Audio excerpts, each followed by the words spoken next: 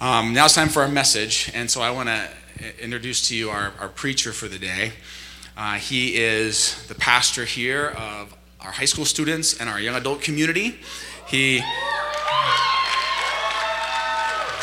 not very popular. He is someone who I love deeply. He's humble, he's confident, he's authentic. For a young man, he is extremely mature. He loves Jesus in such an infectious way. He is funny and just fun to be around. He just brings joy to our staff and our office. And I have to say that I am proud to serve Jesus alongside of Pastor Nick Mistrud. Welcome him up.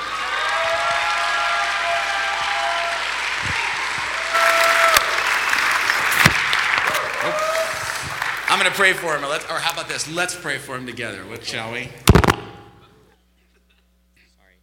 Father, thank you so much for who you are, the way you work in our lives, the way you raise up hope and healing out of even the hard, tough places.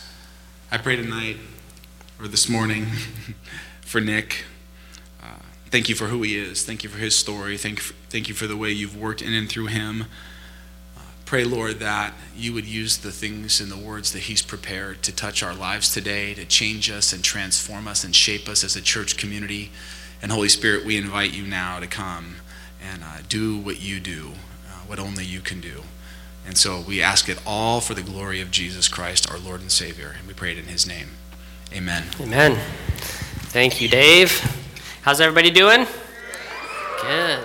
Good, man. Thank you so much for being so energized. I was like, man, I got to get pumped up, and then everyone's like, yeah. It's like, all right, I'm pumped. Let's do it. I don't need any more coffee. We're good to go. I'm so excited to be here. My wife and I have only been here for two short years, and I can honestly say that I've found home here. This is my home. This is my family. Thank you for being so hospitable to my wife and I. You guys have just welcomed us as your own, and it's just been beautiful. It's been so fun. It's kind of scary stepping into a place you don't know of, but it's beautiful to see the church family just be the church family and love on us. So thank you for that. I also just want to say it's such an honor to be standing up here, serving in this capacity. For me, it's not taken lightly. It's not like, yeah, I get to preach. No, I feel so honored to be here. I believe that when we open the scriptures in community like this, I believe that it's sacred. I believe that God has the power to set people free in this setting this morning.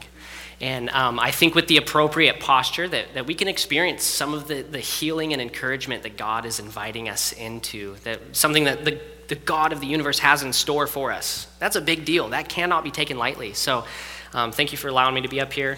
For those of you who might be new this morning, we have been going through a series called Resurrection Stories. And in this series, we're talking about the power that God has to take the dark and broken and difficult things of this world, and out of them bring healing and hope and wholeness. And this whole series has been about the reality that God is in the business of bringing comfort out of despair, right? And Dave said, man, if we were a different kind of church, this is when we cheer and clap, but I think that we are that different kind of church where we get excited about the fact that God brings peace out of pain, right? That's exciting, where he brings confidence out of insecurity and trust out of betrayal and joy out of discouragement and life out of death. So if you want to be excited at any point during the sermon, you can say amen. You can say preach it, white boy. You can say whatever you want. But as long as I'm getting some affirmation, some head nods, then we know we're on the right track. We're on the same page. So I thought that it would be appropriate, since a lot of you don't know me, that I share some of my story with you. Would that be appropriate? Would that be all right? Okay. Cool. So growing up, I lived what I thought was a pretty awesome life. After all, it was the only life I'd ever lived. So we were a family that lived for the weekends. Maybe some of you are out there is like, oh yeah, I know what you're talking about. Family that lives for the weekends. We were like work hard, play hard kind of a family. And we loved the outdoors. We just loved being together. And I remember just being kind of an anxious kid, but I thought that was a normal thing. So didn't think much of it. I thought it would blow over.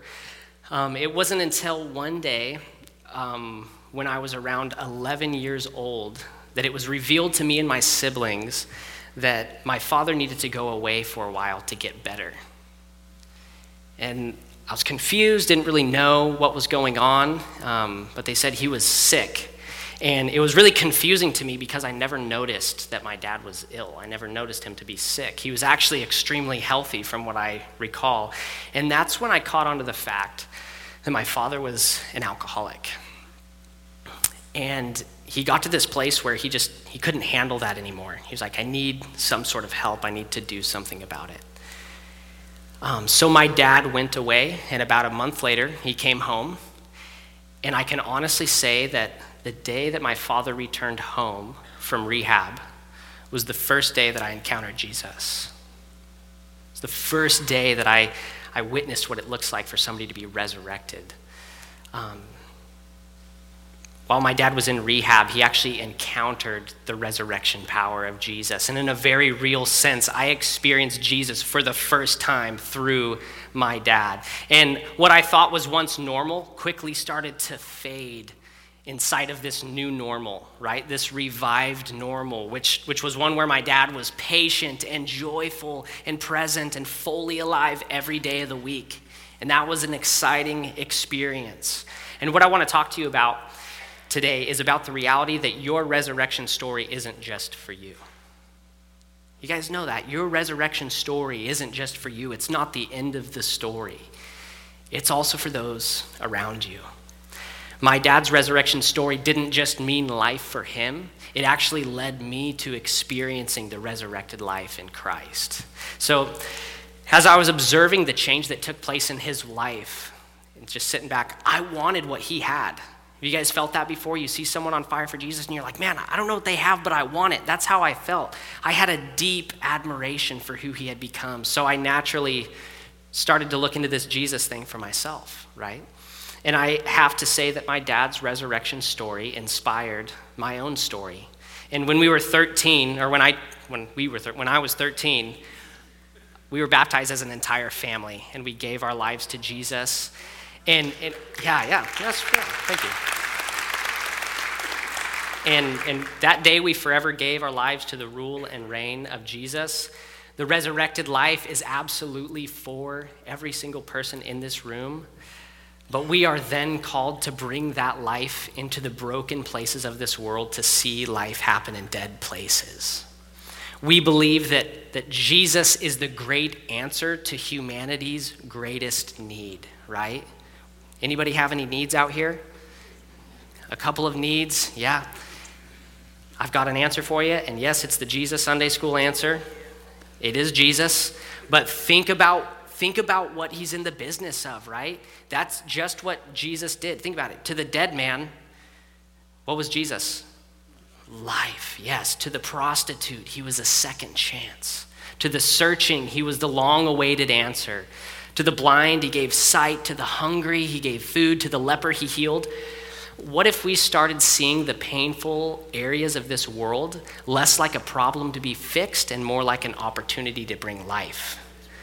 You know, like, oh man, there's so much toil and problem here. That is a beautiful opportunity right there. If you have spent any time reading the Gospels, anybody gospel people out there? Okay, we got a couple, perfect. You may have noticed that Jesus oftentimes targeted the marginalized of society. Has anybody noticed that before? Why is that? Because it's among hurting, I believe, and broken and messy people where he sees a ripe harvest for resurrection and restoration to explode, right? So I want to say this. You are never more like God than when you're entering into the mess of another. You are never more like God than when you are entering into the mess of another, than when you're hurting or helping hurting people, than when you're lifting up fallen people and restoring people. Why is that? Because that's what God does, and that's what Jesus did for us. If you have your Bibles, we're going to be spending time in Luke chapter 10 this morning. So if you have those, whip them out. And there's this passage where Jesus is telling a story to a lawyer, and I think that his words have a whole lot to say to us about the resurrected life. So we're going to start in verse 25, chapter 10, Luke chapter 10, verse 25. If you don't have your Bible, the words will be on the screen. It says this, and behold, a lawyer stood up to put him to the test, saying, Teacher, what shall I do to inherit eternal life? He said to him, well, what is written in the law? How do you read it? And he answered, you shall love your neighbor. You shall love your neighbor. No, he said, you shall love your God with all your heart, with all your soul, with all your strength, with all your mind, and your neighbor as yourself. And he said to him, oh, yes, you've answered correctly. Do this and you will live. But he, desiring to justify himself, we're all kind of prone to justify ourselves, right? Said to Jesus, well, who is my neighbor really, right? And Jesus replied with a story and a question. A man was going down from Jerusalem to Jericho, and he fell among robbers who stripped him and beat him and departed, leaving him half dead. Now by chance a priest was going down the road, and when he saw him, he passed by on the other side, ignored the guy. So likewise, a Levite, when he came to the place and saw him, also passed by on the other side. But a Samaritan, as he journeyed, came to where he was, and when he saw him, he had compassion. And listen what this guy does in this story that Jesus is telling. He went to him and bound up his wounds, pouring on oil and wine.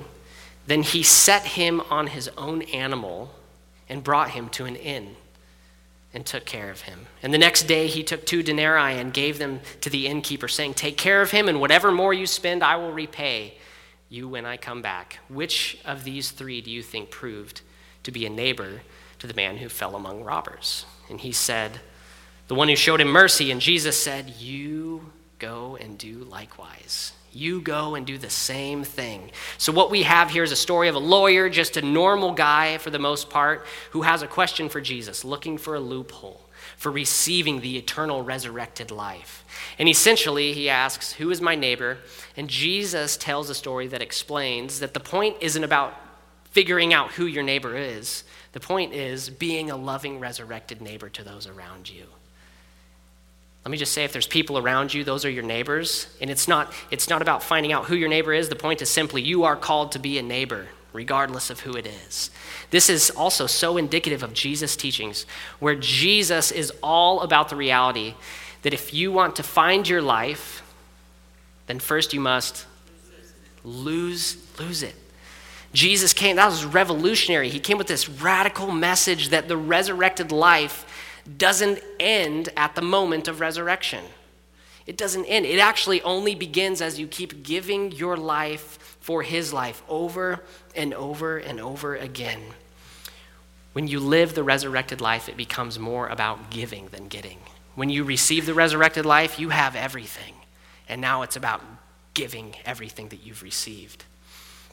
What if we started looking at the world and asking ourselves the question, what does it look like for me to be a resurrected neighbor in this broken world? In my workplace, in my neighborhood, in the local coffee shop, whatever. Where are the dark places around me, and how can I bring light into those places through Jesus? So, you guys awake?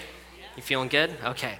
It says in verse 34, it says that the Samaritan went to him. Let's start walking through this verse. It says the Samaritan went to him. He went to this beaten man. He went toward brokenness and bound up his wounds. If you're taking notes, here's a point here that I'd like to make. Let me suggest that the resurrected life is one that moves toward brokenness. The resurrected life sees brokenness and starts walking toward it. It's one that moves into the beaten and broken lives of others so that healing and mending and repair can begin to take place.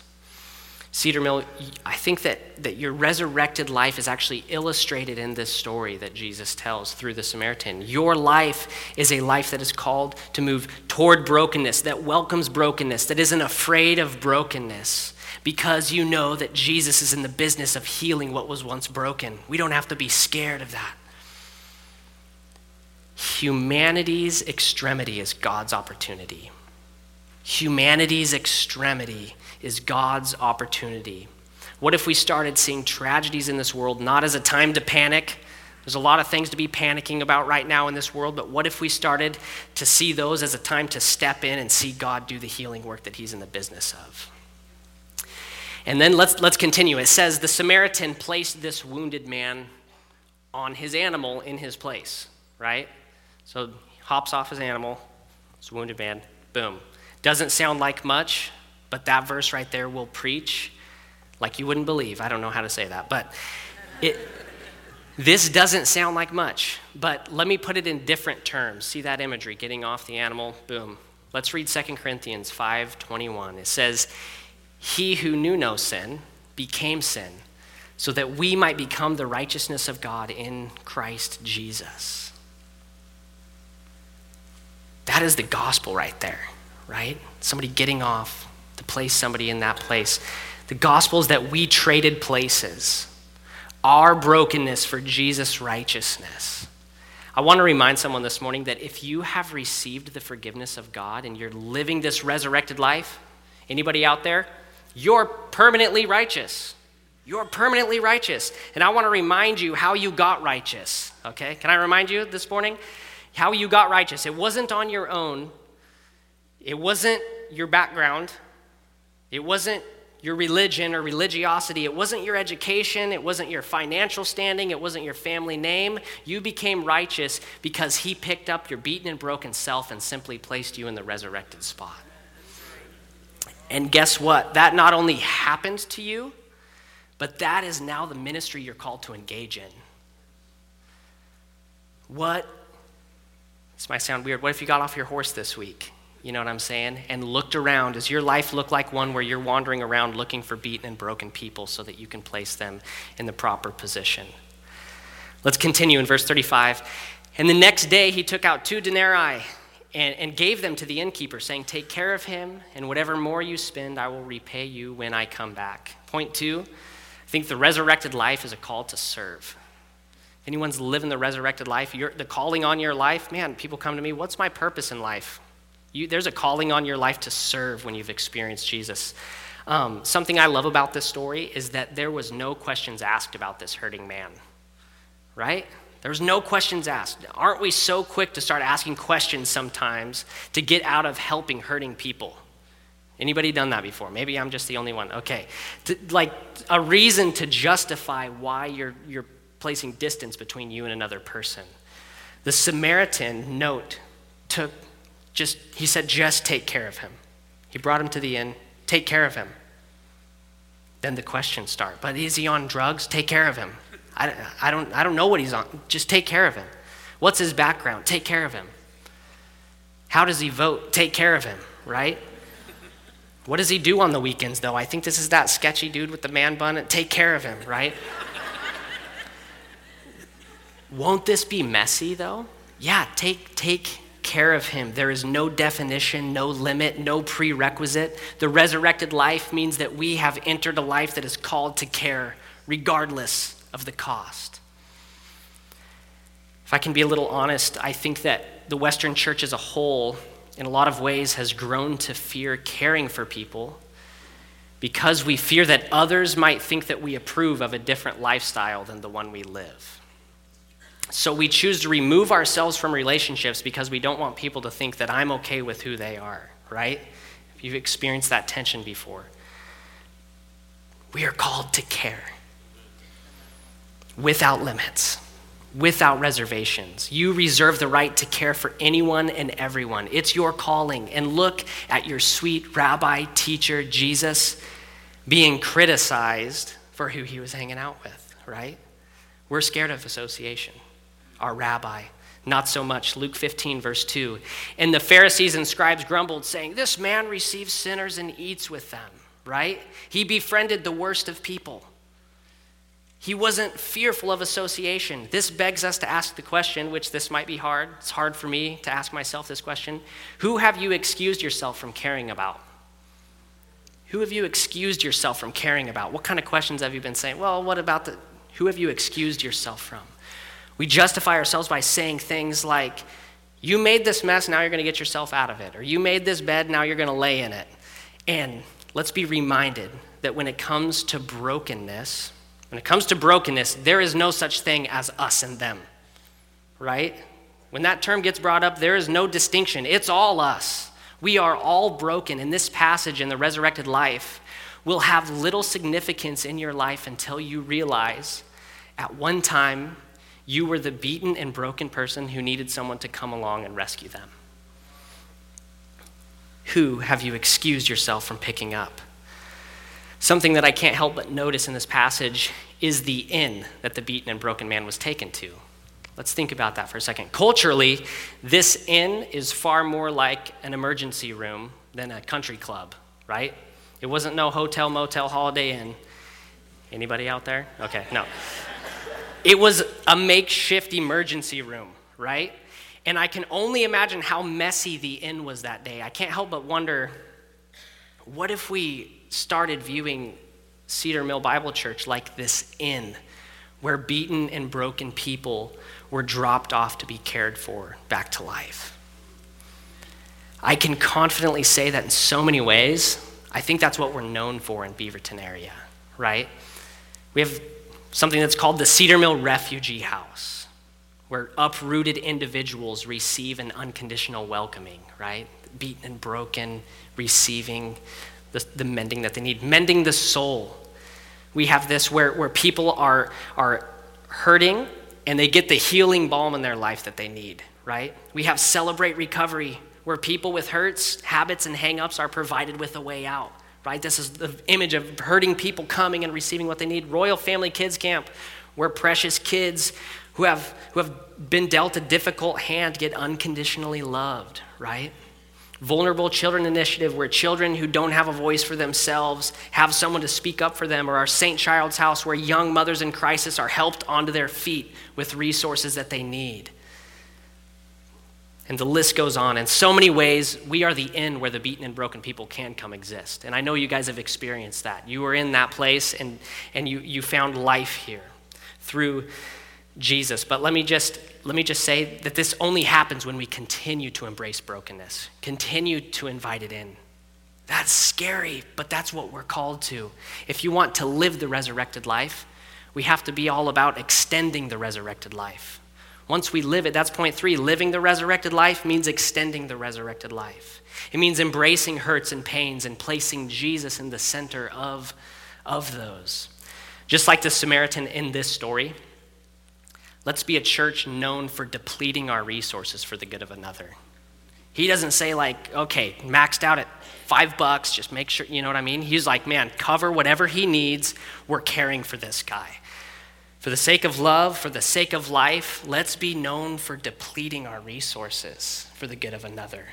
Like, man, Cedar Mill, they're all about giving their all. I don't know what it is, man. Let's be about depleting our time and depleting our energy and our finances and pouring out our creativity and surrendering our future plans. Why? Because living the resurrected life means extending the resurrected life. And once I've experienced that, I don't care what I'm doing as long as I'm bringing that message to other people at all costs. Let me ask you, in this story, do you think that what the Good Samaritan did was convenient? No. Do you think it was very fun? Or clean? It was none of those. But Jesus tells this story and then says words that I think should echo through here today. You go and do likewise. Wise. You go and do the same. Tells this story of this guy that's just embracing brokenness, pouring everything out to this guy and says, go and do the same. Enter into the brokenness to see the resurrection. We have this vision as a church that goes something like this. Becoming like Jesus and making him known. Becoming like Jesus and making him known. Have you ever thought of the implications of that? Jesus is an amazing, amazing guy. Once you start reading into that, there was some tough stuff. What are we really saying when we're like becoming like Jesus, right? It doesn't just mean grow your hair out and wear Jesus sandals. I've done that. It's not just that. I tried it. It means doing what he did. When we become like Jesus, we learn to live like Jesus, but we also learn to die like Jesus. We receive the life that he's given us, but we also learn to pour ourselves out. When I hear that, I'm also reminded of this quote of Eugene Peterson's. I love it. Listen what it says. Maybe some of you need to hear this. It says, the Bible is not a script for a funeral service. It's the record of God bringing life where we expect to find death. This is not a script for a funeral service, right? It is, man, this is where God is bringing life, not only here, but into the world right now. So the question comes down to this. So now what? Right? Live the resurrected life. Are you seriously just going to leave here today with this charge to suffer? Kind of. Although following Jesus might sound like suffering, we can embrace it willingly because we know the end of the story.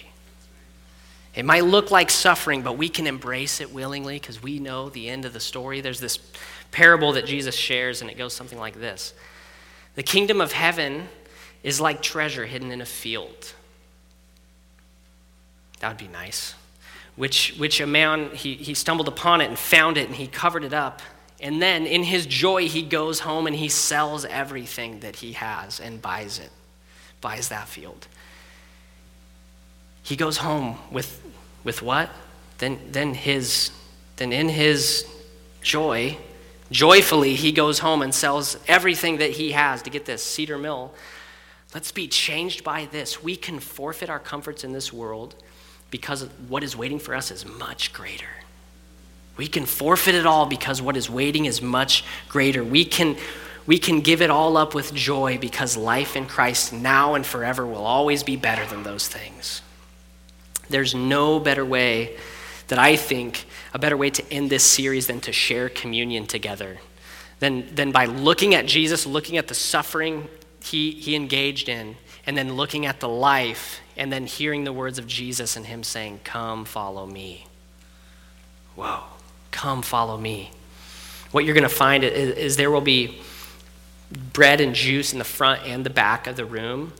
And let's just really contemplate that. Look into Jesus' suffering. Look into the life that we receive from him. And remember the words, "You go and do the same," or "Come follow me." And may we leave here more prepared to go and do what Jesus is in the business of doing. We also believe that prayer is powerful. Can I say that again? Prayer is powerful. And if you are in need of prayer this morning, which all of us are in need of prayer, I would argue, please be bold to take advantage of the prayer resources that we have here today. There's going to be people in the front of the room, in the back of the room with a tag that says prayer team. I dream of like every week that we come and we worship in this way, and there's like a line of people out the door like just starving for prayer. Let's grow in that. And speaking of praying, let's pray. And as soon as I'm done praying, go ahead and take communion whenever you're ready. The tables will be open. God, we love you. We surrender ourselves to you. This is a terrifying calling for us because we just live in this world, in this culture where comfort feels obviously way better than suffering, but we know that because of the life that you've given us, we can engage in suffering. We can embrace suffering. Help us not to excuse people this week, God. Help us to discern the life that you're calling us into, and help us not just be okay with it, but grab onto it and accept it and use everything that you've given us to be resources to extend the resurrected life into other people's lives. God, we love you. I just pray that this would be a beautiful image of worship that we're going to partake in today. Thank you for your suffering. Thank you for Jesus. God, we want to answer the calling that you've put on our lives that sounds like, "Come, follow me." Jesus, we want to come and follow you here this morning. It's in Jesus' name we pray. Amen.